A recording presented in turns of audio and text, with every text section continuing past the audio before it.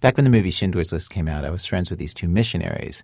They worked with Chicago gang kids who they would meet in prison and try to bring to God. Anyway, one day I got a call from them, and they just had seen Schindler's List, and they wanted to talk about it because, you know, call your Jewish friend. They'd seen Schindler's List. I was their Jewish friend. Anyway, so we got together, and what they said was, first of all, we think we understand you better now, thanks to Schindler's List. And I think what that was about was they knew about the Holocaust, of course, before this. But it was more of as a kind of a historical fact, like you read about in a book. The reality of what happened in the Holocaust, I don't think ever had really hit them. You know, the emotional reality of it. It just hadn't hit them in the gut, all those people dying. So we got together and we talked about it, and they said the scene that touched them most was at the end of the film, and maybe you've seen Schindler's List. It's a scene after the war, and it's this rich guy, Schindler, who had been using his money during the war to save Jews from dying in the concentration camps. And he realizes that now that the war is over, he could have saved so many more people. You know, he still had money he hadn't used. He could have saved more people. And there's a scene where he goes from person to person saying stuff like, I could have sold this pin, you know, and saved 2 more Jews. It's gold. Or this car. This car. Good would have bought this car. Why did I keep the car? 10 people right there. So we're talking about this scene, and my friends Jane and Glenn, the missionaries, say this thing that totally surprised me. They said, that's us. That's our daily life, that scene. That's our life.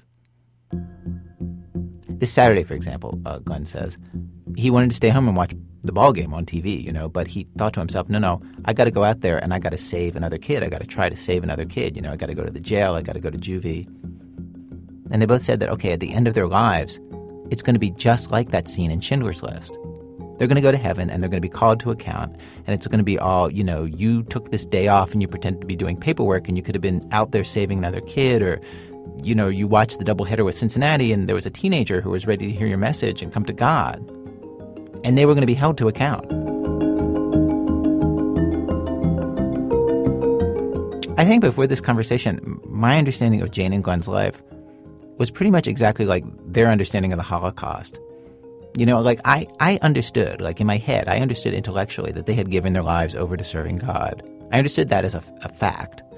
But what it actually meant had not totally penetrated me. Jane and Glenn, my friends, they were like superheroes, you know. They had this incredible power, the power to save somebody, to bring them to God, to turn somebody's life around. And I got to say, I met kids whose lives were completely straightened out because of them. They did a really nice job. They did save kids. And with their great power came great responsibility, a responsibility they tried really, really hard to live up to. Well, today on our radio show, we have other people who feel that same sense of power and responsibility in their daily lives. And I'm not just talking here about judges and doctors and 4-star generals and people who you would expect and hope would feel the burden that comes with that amount of power.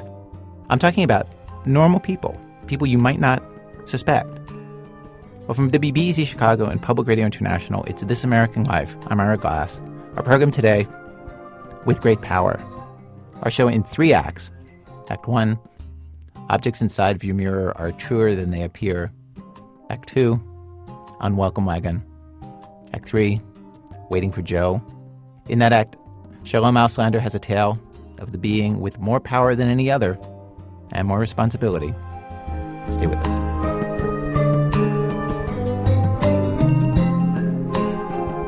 Act 1, objects inside of your mirror are truer than they appear. Well, the woman in the heart of this next story has the power to change 2 people's lives. And the thing is, at the height of her power, she doesn't even know she has it.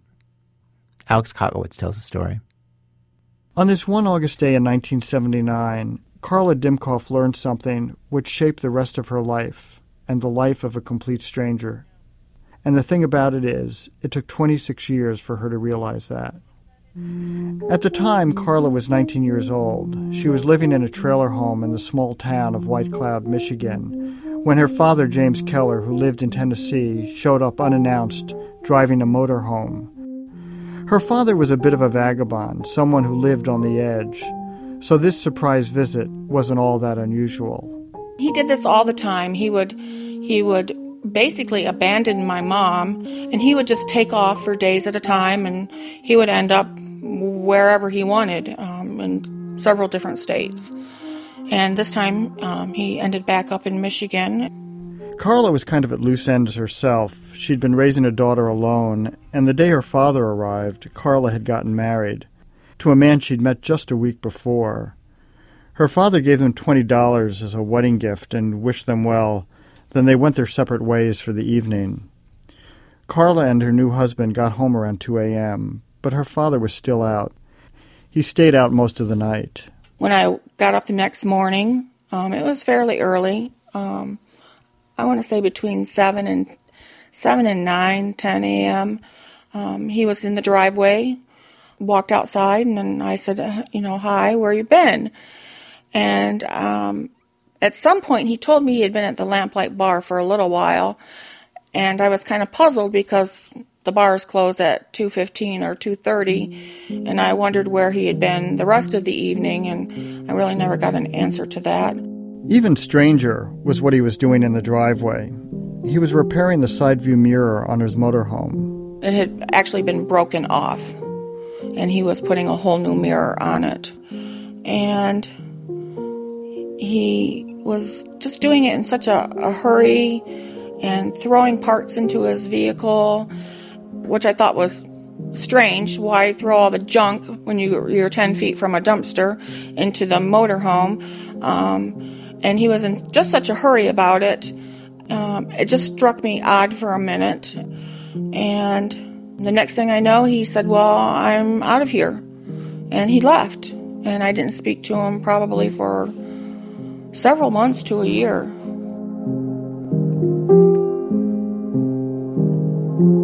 It wasn't just that Carla's father was a drifter. That makes him seem benign. He was, by Carla's recollection, a violent man. Carla remembers once she was slurping while eating spaghetti, and he hurled the table on its side. But it was much worse than that. When Carla turned 11, her mother told her that her father had molested a young girl.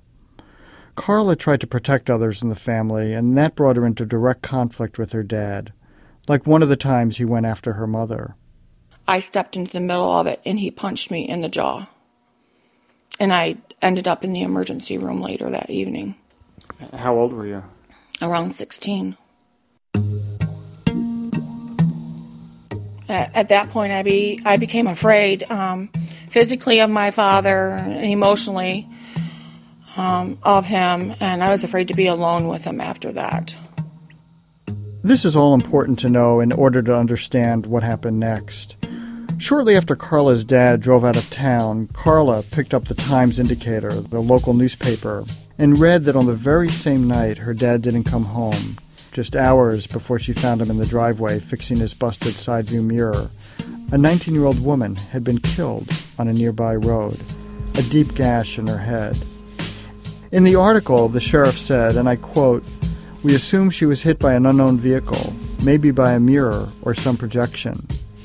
I just said, oh my God.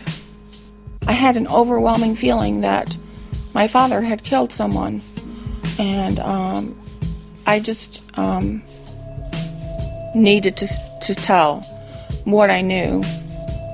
At first she went to her minister, who urged her to go to the police, which she did the very next day. She had a friend drive her to the police station in town, where she learned that the detective in charge of the case wasn't in. So she left him a note. This is the letter I wrote to Detective Foster, and it says, Mr. Foster, I would like to speak with you concerning the death of Christy Ringler. I do not have a car. If you could possibly stop out to my house after 3 p.m. today, it would be greatly appreciated. Thank you, Mrs. Tarot. That evening, there were 2 detectives that actually came out. They were dressed in plain clothes. They knocked on the door. They came in. I told them the whole story about my dad had been here. He had been gone all night. Gave them just a little bit of a history of my dad, not a whole lot of history. And they were like, okay, well, we have this information. Thank you.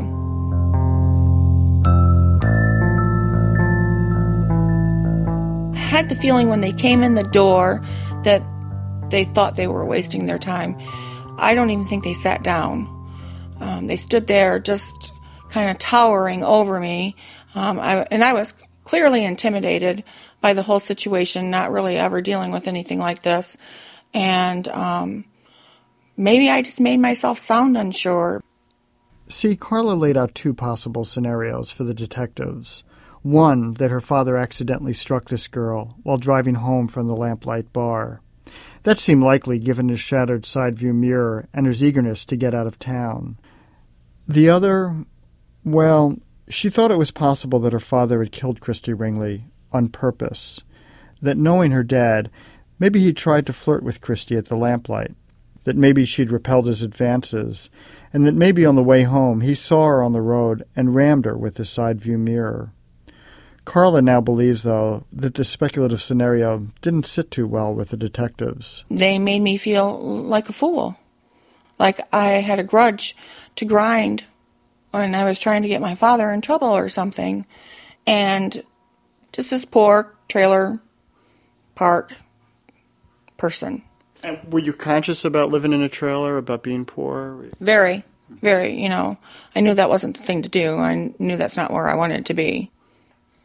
So the detectives leave, and you know in your heart of hearts that your dad was somehow involved in the death of this girl. What do you do with that knowledge?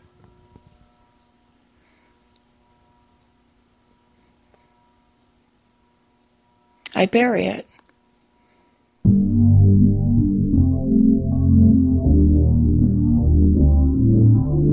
When she looks back on it, this was the moment of truth.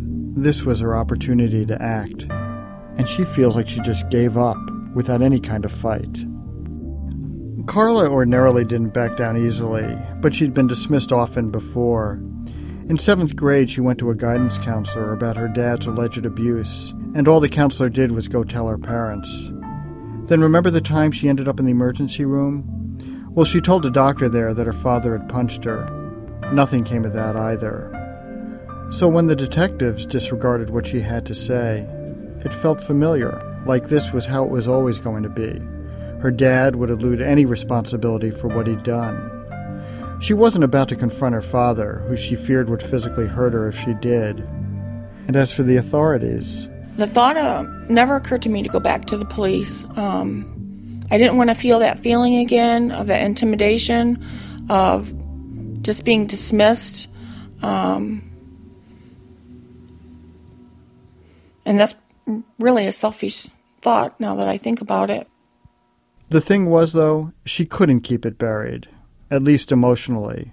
She thought about it all the time, that her father had in all likelihood, accidentally or purposefully, killed someone, and that she hadn't done enough about it. I had these horrible nightmares that this dead girl was walking down the street trying to chase after me. Her body's all dismembered, and I got the feeling in my dream, God, I sound like a nut, that she was chasing me, and I couldn't ever figure out, why are you chasing me? There's been times where I could not think about it, or I would be a wreck. Can you remember a particular moment? Yeah, I can remember one time driving in the car and just thinking about my life in general and all the things that had gone on, and it always ends up with Christy. And I often thought, I could just stop thinking if I just hit that tree. Just tortured. Taped interview with Larry Pat Souter, taking place in Whale County Sheriff's Department. Present at this interview is Larry Pat Souter, Deputy John Sutton, and Detective Charles Foster. Today's date is 8/27/79. The time is 1500 hours. Carla wasn't the only person damaged by Christy Ringler's death. There was the Ringler family, of course. But there was also someone else, this 27-year-old truck driver named Larry Souter. The tape you just heard is a taped police interview of Larry, a wiry-built man with a charming smile who liked to party. And while he didn't live in White Cloud, the night of Ringler's death he had been visiting a friend there, I don't think we drank at his house, if I remember correctly, but we went down to what they call a lamplight bar, which would have been south of town. And we'd sat there and drink, maybe 3 hours in a bar. Larry met a woman at the lamplight. It was Christy Ringler. They caught each other's eye, and when Larry and his friend went to party down the road, there was Christy as well. And when you got to the house, what happened? And when we got to the house, I went in, Jim went in, and I think I sat around for about 15 minutes. One girl went outside, and I went outside. She was out sitting on the front steps, and I went out and sat on the front steps, and when we went out into the front of the yard, there was a tree out there, and we were kind of sitting up there by the tree and stuff, and, kind of kissing a little bit, this and that. And then she got up and she walked off and started walking towards town, which would be back north towards White Cloud. Larry, who had a good deal to drink, says he offered to try to find her a ride, but she insisted she'd be all right. The last time Larry saw her, she was walking down the dark 2-lane road by herself. 2 days after Ringler's death, the police asked Larry to come down to the station for this questioning. The interview lasted an hour and 15 minutes. Larry didn't bring a lawyer. He didn't feel he had anything to hide. I've got nothing to hide.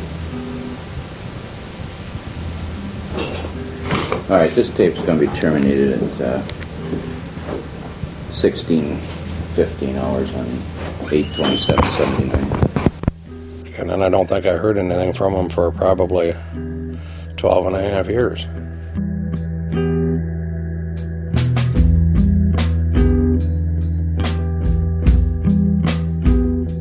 Larry returned to his life, driving a truck and laying gas pipes. He got married to a woman named Melody, and they thought about starting a family together.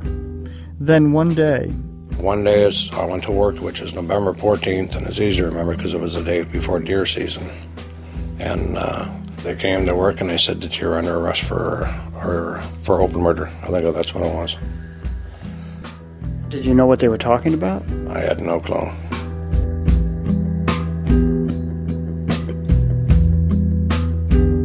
This was in 1992, like Larry said, 12 and a half years after Christy Ringler's death. A new sheriff had reopened the case, and it quickly got a lot of publicity. Larry, who's quiet and reserved, felt deeply embarrassed. My name was in the paper. My face is in the paper. It's like, oh my God. I mean, this is humiliation. Had you ever been arrested before? No, sir. But Larry assumed that justice would just find its way. This is Melody, his wife. They offered him a plea bargain for 2 to 5 years if he would admit he did it. And he refused to because he didn't. And did he come to you for advice? Or? We were there together. And what did you tell him? And I told him, you can't plead guilty to something you didn't do. The prosecutors argued that Larry had bludgeoned Christy Ringler with a pint-sized bottle of Canadian Club whiskey. Their key piece of evidence was the testimony by pathologists that the bottom ridge of the bottle matched Ringler's injuries. At the trial, no mention was made of Carla's note and her subsequent interview with the detectives. The suitors believed the prosecution buried it. Larry was convicted and sentenced to 20 to 60 years. My world just came right out from underneath me. In total shock. It was a nightmare, straight up nightmare. There is, I suspect, nothing more confounding and debilitating than being sent to prison for something you didn't do. And the years behind bars had their effect on Larry as well as on his wife Melody. Melody had a car accident after visiting Larry in prison and lost her factory job. She had to move back home with her parents, where she spent most of her time going over and over trial transcripts and police reports. She gave up the idea of ever having children. And I had a hysterectomy while he was in prison. So you gave that up as well? Yeah. And in the years Larry was in prison, he struggled to sustain himself too. One of the ways he did that was to build these meticulously constructed Western scenes out of toothpicks. Log cabins, churches, saloons, covered bridges. He trimmed the toothpicks, sometimes 2,500 of them for one model, with a nail clipper so that they fit together with glue like cut logs. The hours upon hours spent constructing them helped keep his mind off his case. Over the years, Alex, I'll tell you what, I mean, yes, I was very, very bitter in there, but, I just try and say to myself, just, let it go and take one day at a time.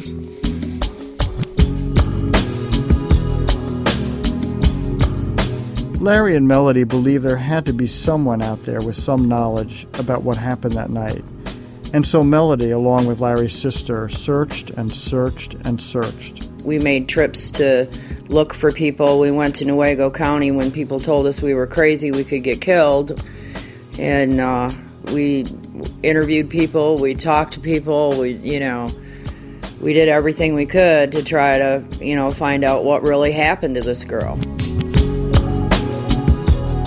Of course, the person they were looking for was Carla, but they didn't know she even existed. And Carla was completely unaware of them as well.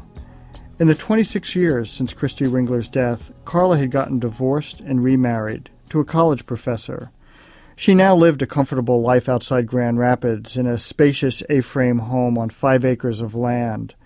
Her father had died in 1999, and all she could think about afterwards was he'd gotten away with it. Completely, and that tore at her. And then one day in January of last year, she picked up a newspaper and read for the very first time about Larry Suter. Melody, Larry's wife, had convinced John Smetanka, a former prosecutor, to take Larry's case. A medical examiner who had testified at Larry's trial now believed it was unlikely Ringler's wounds were caused by a whiskey bottle. I was sitting here in this living room, and my husband was in the TV room, and I read this article about Christy Ringler, and I'm like, oh my God, someone has been convicted of this. I'm telling you, I literally just about fell on the floor. At that moment, it hit Carla. Because she had held on to this knowledge about her father's probable involvement in Christy Ringler's death, someone had been sent to prison. The very next morning, she called Larry's lawyer and spoke with his associate. I said to her, you might think I'm a crazy woman or something, because I'm sure you don't get these phone calls all the time, but I know this Larry Suter story that you're working on, and I reported that my dad killed that girl.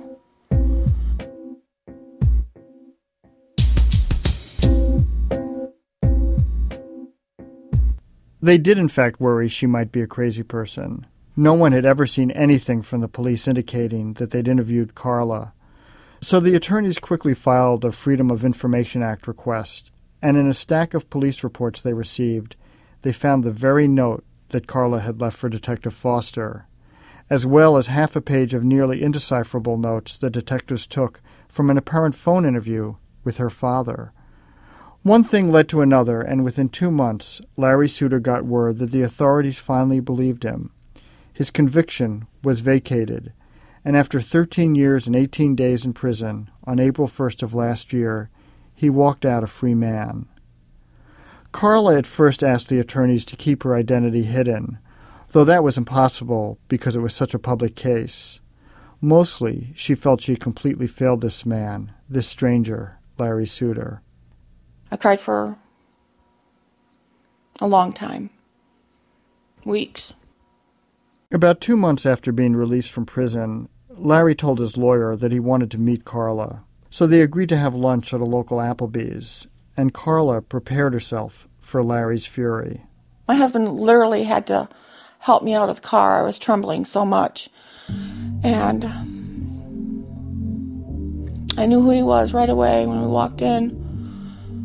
And we just both kind of collapsed in tears. And I wasn't sure why he was crying, but I was just so overwhelmed with guilt that I couldn't hardly look at him.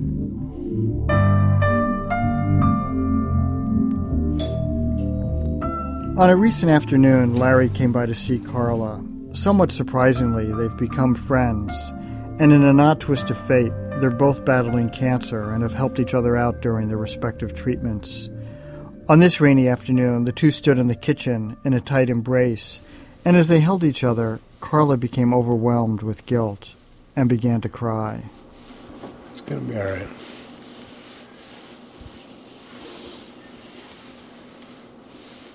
I'm so sorry. I'm so sorry.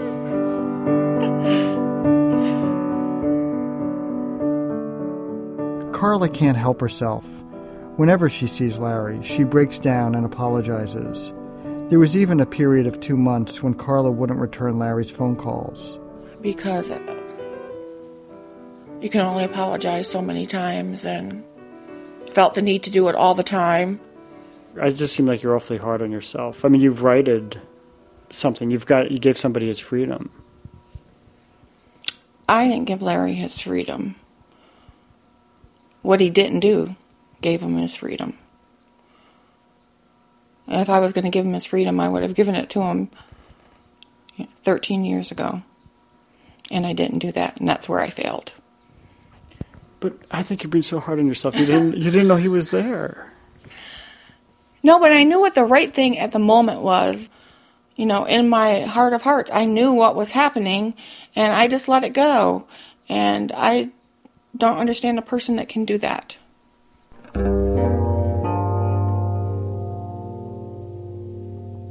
Here's the strange thing about all this. In certain ways, all of this has been harder for Carla to handle than for Larry. Sometimes you happen upon a moment, you witness something on the street. Let's say a man threatening a woman or a parent hitting a child. And the fate of a complete stranger rests on how you handle things. And you feel powerless to do anything, so you turn your head, you walk away, or as in Carla's case, you try to do something but not forcefully enough. Then you resume your life, though those moments stay with you. Well, imagine if you got a second chance. Carla did, and she paid a price for getting a second shot at it. Now she's even more tormented, because it really has sunk in, the kind of power she held 26 years earlier. And so she feels ashamed. Larry, though, sees it all quite differently. She's my angel. That's what he calls me, his angel. Matter of fact, he brought me a gift a couple of weeks ago, and it's a lawn ornament, and it has a couple angels on it, and it lights up at night. And I want you to know I go out in the middle of the night when I can't sleep and I look at it. While Carla spends sleepless nights staring at her angels, remembering the past, Larry's trying to forget. Right after he got released, he and Melody built a bonfire to burn all the clothes and letters associated with his time in prison. Not long ago, as a gift, Larry gave one of his toothpick constructions to Carla. She has it displayed in her living room. It's a log cabin with a chimney built with pebbles Larry collected from the prison yard. This, of course, is what Larry did to forget.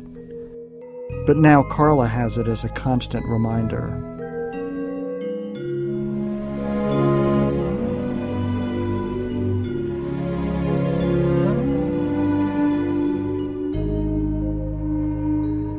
Alex Kotlowitz is the author of several books, most recently, Never a City So Real.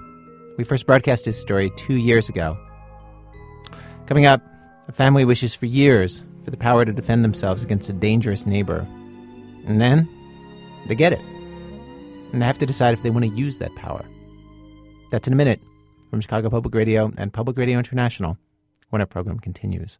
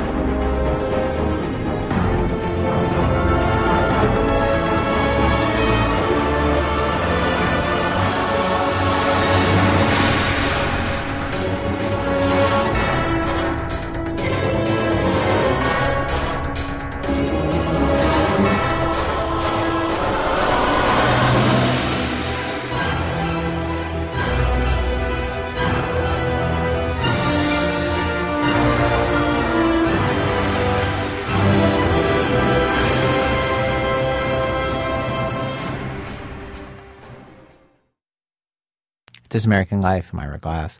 Each week on our program, of course, we choose a theme, bring you a variety of different kinds of stories on that theme. Today's show, With Great Power. Stories about ordinary people who find themselves with the superhero's dilemma.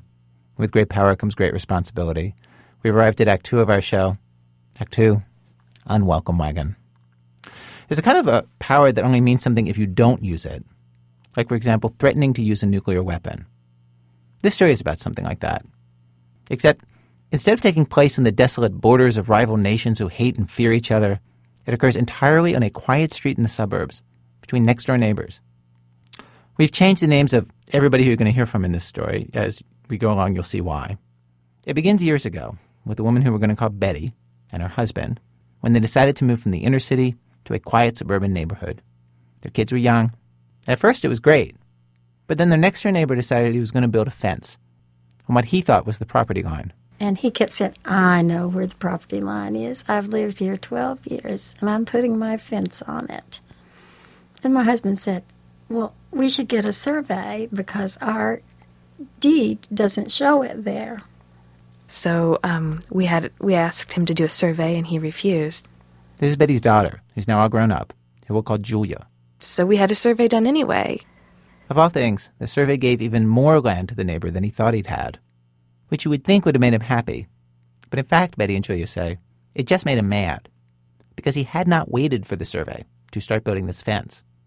And now, thanks to the survey that he had not wanted, his yard was actually bigger, and he had to move the fence. He was very angry, and he was going to sue us because he said we made him put his fence in the wrong place.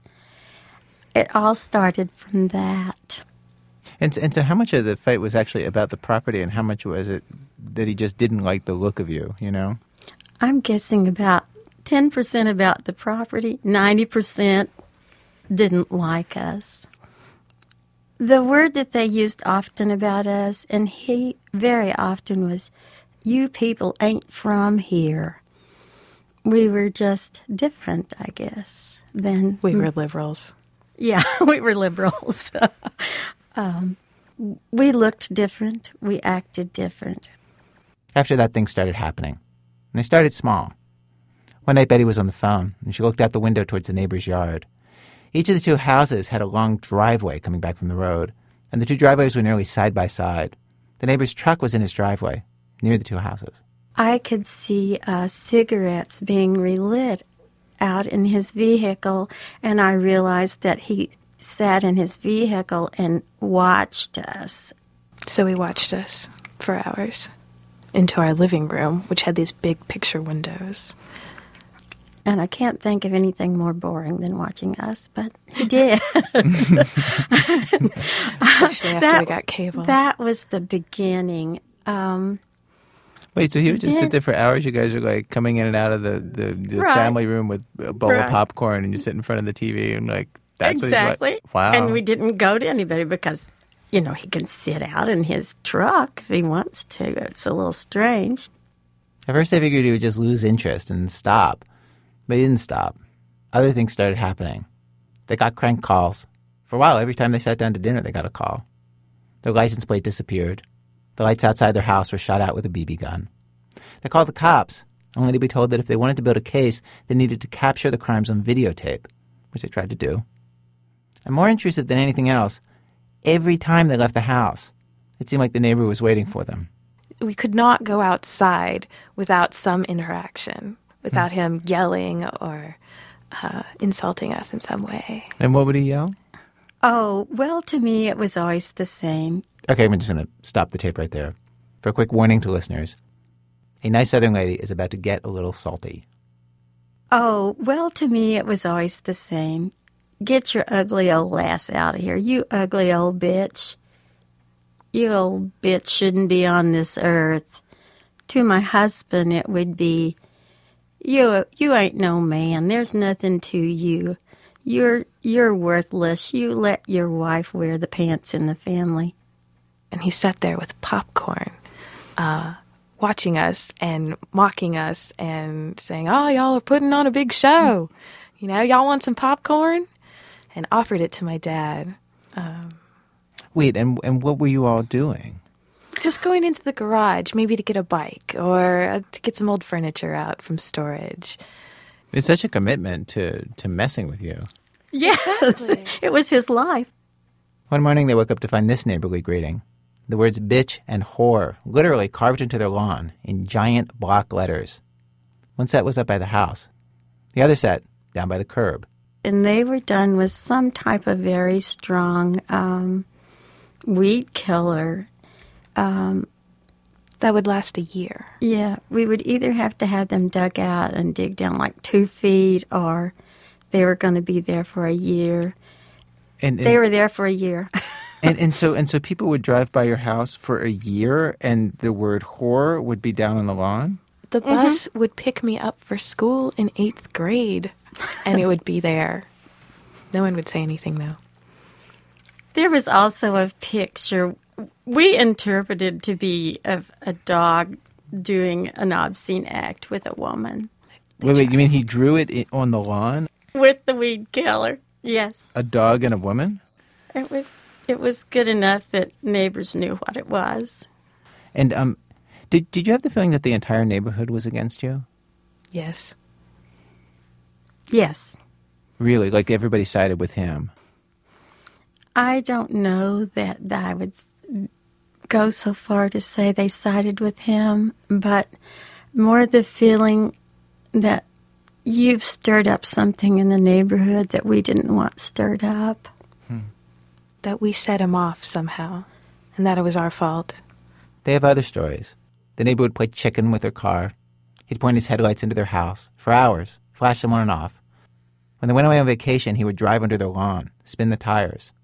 When Julia's little brother went out on his bike, the neighbor would get on a bike himself sometimes and circle the little brother and lunge at him so he would fall off. He was only 8. It was strange, they say, to feel that somebody hated them so much. At some point, he started going after your pets? Yeah. This was a very emotional thing for me. I mean, we didn't tell Julia about it until, I guess, this past year. Not all the details. I was an animal lover as a kid. Mm-hmm. She was. I always took home the cat on the side of the road. Mm-hmm. And I had a little black cat named Phoenix. Mm-hmm. And he killed it. He killed it? One day we found Phoenix beside the fence, but just pushed through the bottom of the fence on our property. And if you looked across his driveway at the end of his house, there was a big metal baseball bat leaning against the house. Well, by that time we had attorneys, and they said, take the cat and have it autopsied. And we did, and it had been killed by a blow, 2 blows to it. But that was a part of him. He not only killed the cat, but he wanted you to know how he did it. And by leaving the bat, we knew what happened. He had left it out by the driveway for me to find while I waited for the school bus, but it was a snow day that day. So my parents were the ones who found it. And so did you not find out about it for years later? I just knew he died. We just couldn't tell her. They thought about moving. They even put their house on the market. After the words bitch and whore had grown back on the lawn, of course. But the economy wasn't so great. The house didn't sell. So they stayed, vowing not to let the neighbor get to them. This wasn't easy. By now they were in the middle of basically an all-out war. There were restraining orders and counter-restraining orders and court charges and counter-charges. By this time, both sides were videotaping each other. Betty and her husband trying over and over to get some proof that would finally incriminate the neighbor and stop him, and never getting it. So that's how it went for over 2 years. And then a fateful pile of garbage was dumped into the lawn. A pile of garbage that was actually able to change the balance of power, giving Julia and Betty and their family both great power and great responsibility. The neighbor had thrown trash on the property before, mostly little things. Cans, cigarette butts, nothing interesting, nothing useful. But one day we went out and there was a whole lot of stuff. It was papers, letters, bank statements, mortgage. It had everything about them. that series of numbers that, makes us the person we are in America. You mean Social Security number? His Social Security number, yes. He and his wife's. I always suspected it was maybe the wife got mad at him or one of the daughters because they were adult, young women. Mm-hmm.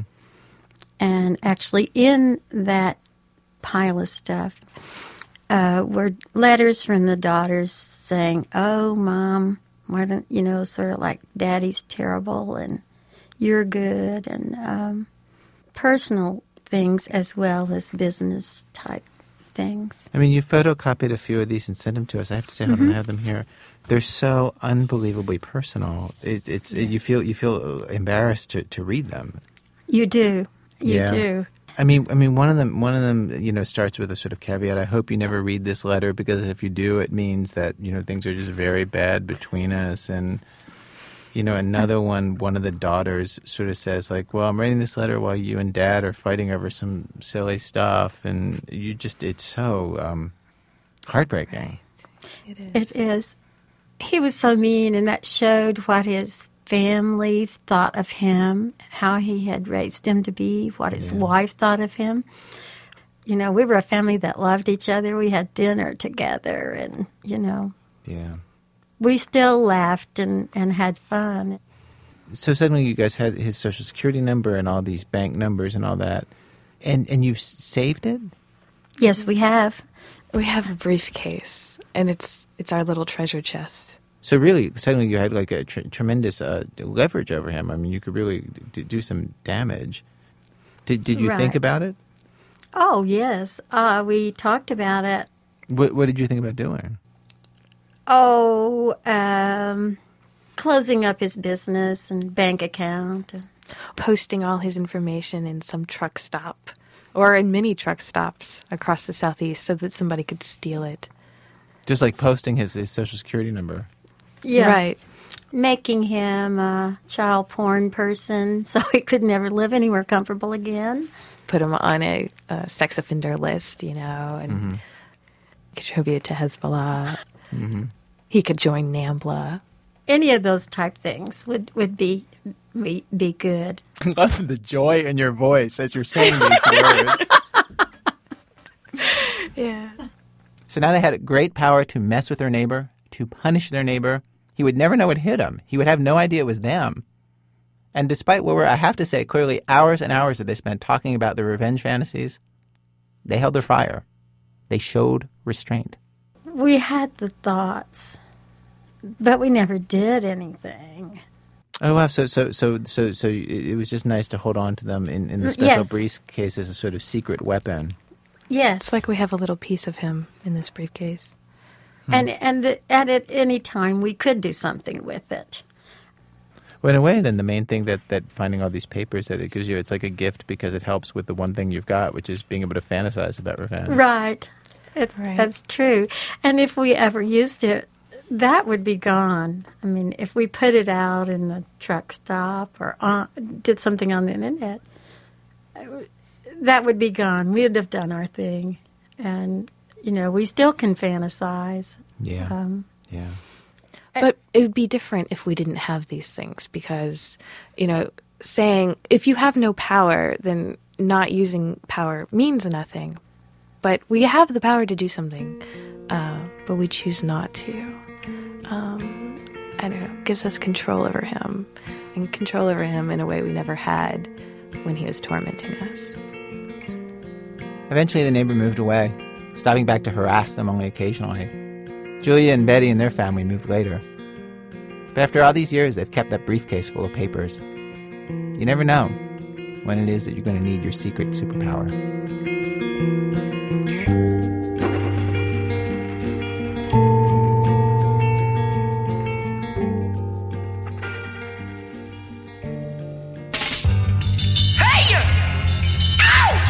I just can't stand it. There's a man that lives next door in my neighborhood. In my neighborhood, he gets me down. I just can't stand it. Act 3, Waiting for Joe. Well, in this act, we make a little shift. Now, this is going to be a story about somebody with great power, but the story is going to be told from the point of view of the powerless. You know, when you're powerless, you spend a lot of time speculating about those above you. Much more than the other way around, I think. The people above us, they do not care. They don't notice you and me, not in the same way. But we think a lot about them. Our parents, our bosses' bosses. What is going through their heads, we think? Why are they treating us this way? Especially when they don't seem to be living up to their responsibilities. And there is one figure like this, more than any other. Shalom Auslander has the story. In the beginning, he was always on time. But it had been a long time since the beginning, longer than either Donut or Danish could remember. "I don't get it," complained Danish. "Isn't it time?" "It's time," answered Donut. "It feels like it's time." "It's time." Danish paced anxiously back and forth. Of course it was time. He knew it was time. He didn't need Donut to tell him that it was time. "So where is he, then?" asked Danish. Donut sat curled up inside their cold, empty feeding bowl, focused intently on the doorknob of the apartment front door, believing with all of his heart that at any moment the doorknob would turn, the door would open, and Joe would appear. "We cannot pretend to think that we know what Joe knows and what Joe doesn't know," pronounced Donut with a sharp twitch of his nose. "We must only believe with all our heart that Joe knows." "I bet he doesn't know," said Danish. He rose up on his hind legs and flailed uselessly at the glass walls until he became exhausted. Breathing heavily, he lumbered over to the water bottle that hung in the far corner and drew a few drops into his mouth.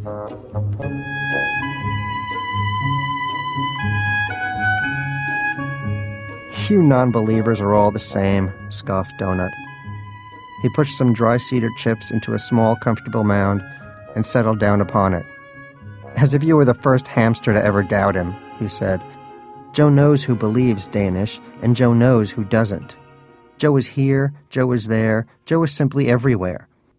You look around at all your plastic tube highways and your fabulous habit trail and think you're special. But do ants not build anthills? Do bees not build hives? It is not what we build that makes us unique. It is what we believe. It is that we believe at all. Doubt, my dear Danish, is no great achievement. It is faith that sets us apart." "Besides," added Donut, "he left his wallet on the front table. He's got to come back." "He did?" asked Danish. He stood up on his back legs and squinted through the glass. "Where?" Donut walked over and stood beside Danish. "There, on the table." "Where?" "There." "That?" "Yes." "That's not a wallet, you idiot." "Of course it's a wallet. It's a book," said Danish. "It's not a book." "Sure it is," said Danish. "I can read the spine." Along Came a Spider by James Patterson. He dropped down and shook his head. "Oh, no, he does not." Donut squinted a moment longer. Damn, it was a paperback. Why would Joe abandon them? Why would he leave a sign for them right there on the foyer table and then make it not a sign? And why James Patterson? What did it all mean? "He does not read James freaking Patterson," cried Danish. "Our salvation, our provider? We must be out of our minds." "It's a test," Donut said as he curled back up in his bed. "He's testing our faith." Danish stood on his hind legs and flailed uselessly at the glass wall until he became exhausted. He took a drink of water, climbed up into the plastic treehouse, and curled into a tight, angry ball. "I happen to find Patterson thought-provoking and suspenseful," Donut said after a moment. "You what?" asked Danish. "Did you just say you find James Patterson thought-provoking and suspenseful? Jesus Christ, open your eyes, Donut. Don't you see what he's doing to us? Holding our food over our heads like this? Dangling our fate before us like a banana raisin nut bar tied to the end of a stick? Look at you, Donut. Are you so desperate to believe that you're actually defending James Patterson?" "I thought Cat and Mouse was a taut psychological thriller," said Donut.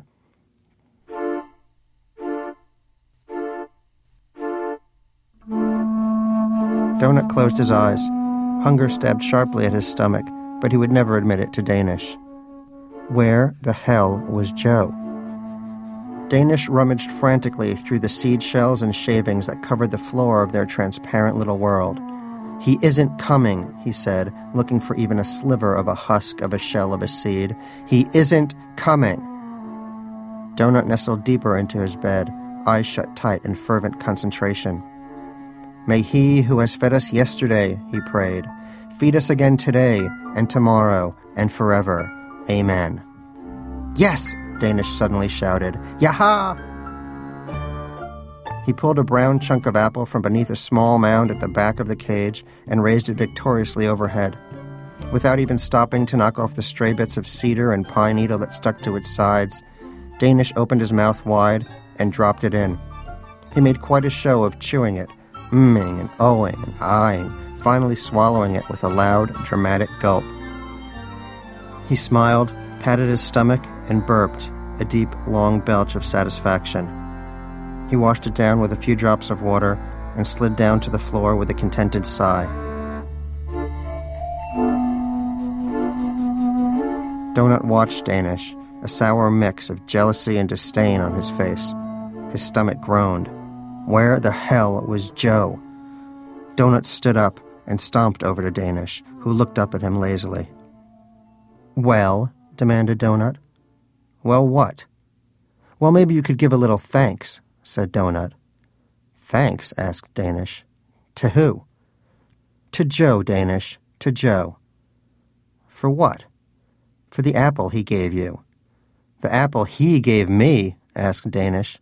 "I found that apple myself." "Do you think the apple just grew there?" Donut shouted. "How did the apple get there, Danish? We searched this cage 1,000 times and never found a thing. That apple was a miracle, a gift.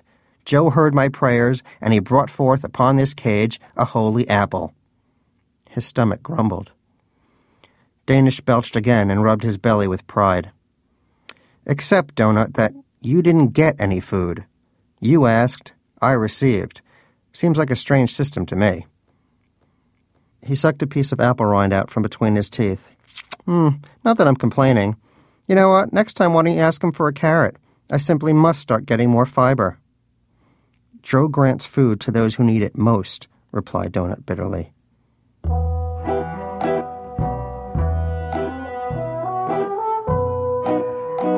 Danish tired quickly of Donut's lectures, particularly when he was hungry, which he suddenly was. Again. He got back up and began searching again through the rough cedar chips that covered the floor. Donut dragged himself wearily back to bed. The miracle of the apple had made him ravenous. Donut would never admit it. He was ashamed to even think it. But lately, he'd begun to doubt. Lately, Joe and his mysterious ways were beginning to tick him off. It was the same thing with him every damn day. Begging, thanks, begging, verse, chorus, verse. Why me? Wondered Donut. It must have been his own fault. He must have sinned. He must have angered Joe. Just last week he had questioned why their litter wasn't changed more frequently. "Perhaps there's a cedar shortage," he'd asked Danish sarcastically. "It is a hardwood, you know." He had even complained aloud that their cage was too small. The chutzpah. Some hamsters didn't even have a cage, let alone a habit trail and an exercise wheel. How could he have been so ungrateful? He barely even used the blessed exercise wheel. A beautiful exercise wheel that any hamster would love, and Donut had only ever used it once.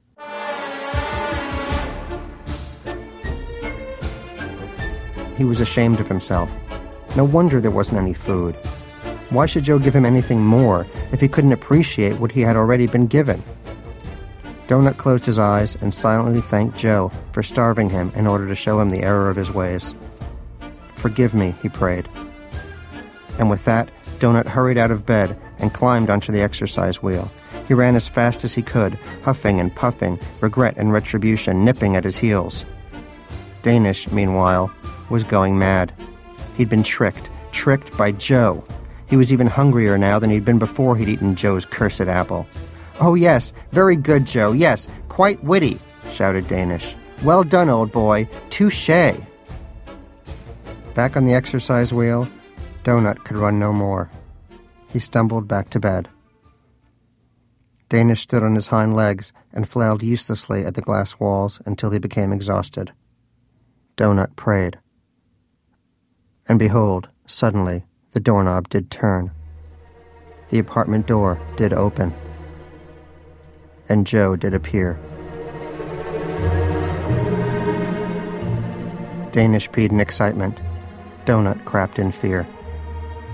Joe was thin and pale, and he wore a rumpled brown suit. The badge hanging from his chest pocket read, Mailroom. There was a woman with him, too, a woman Danish and Donut had never seen before. She had thin hair and thick glasses, and she and Joe wrestled their way through the doorway as one, groping and feeling and rubbing each other, as if each had somehow lost the keys in the other's pants pockets. Joe groaned and tore open her blouse. Danish and Donut pressed their noses to the glass. "There better be apples in there," said Danish. "Forgive me, Joe, for doubting you," prayed Donut. Joe lifted the woman into his arms. She threw her head back and laughed, and as they headed down the hallway toward his bedroom, Joe switched the living room lights off with his elbow. Darkness. Donut looked at Danish. Danish looked at Donut. "We have brought this upon ourselves," said Donut. Danish stood on his hind legs and flailed uselessly at the glass walls until he became exhausted. Donut prayed. Shalom Auslander. His story Waiting for Joe is from his collection Beware of God. He's also the author, most recently, of Foreskin's Lament. I won't be a victim, a beggar, a fool. I try to live my life by the golden rule. Well, our program was produced today by Elise Spiegel and myself, with Alex Bloomberg, Diane Cook, Jane Feltus, Amy O'Leary, Lisa Pollack, and Nancy Updike. Our senior producers, Julie Snyder. Adrienne Mathowitz runs our website. Production help from Seth Lind, Kathy Hahn, and Emily Youssef. Music up today from Jessica Hopper. Special thanks today to Davey Rothbart, John Smetanka, and Ann Buckleitner. This American Life is distributed by Public Radio International. Support for This American Life is provided by the Saab 9-3 family, a sport sedan, sport combi, and an all-season convertible. Saab, born from jets. Learn more at SaabUSA.com. WBEZ Management Oversight for our program by our boss, Mr. Torrey Malatia, who wanders into the studio while we are on the air, hands full of snacks. Oh, y'all are putting on a big show. You know, y'all want some popcorn? I'm Ira Glass, back next week with more stories of This American Life. Find me an angel to lift me up in time. I'll listen for the voice that speaks my bitter mind. I'll try to forgive myself for not heeding all the signs. PRI, Public Radio International.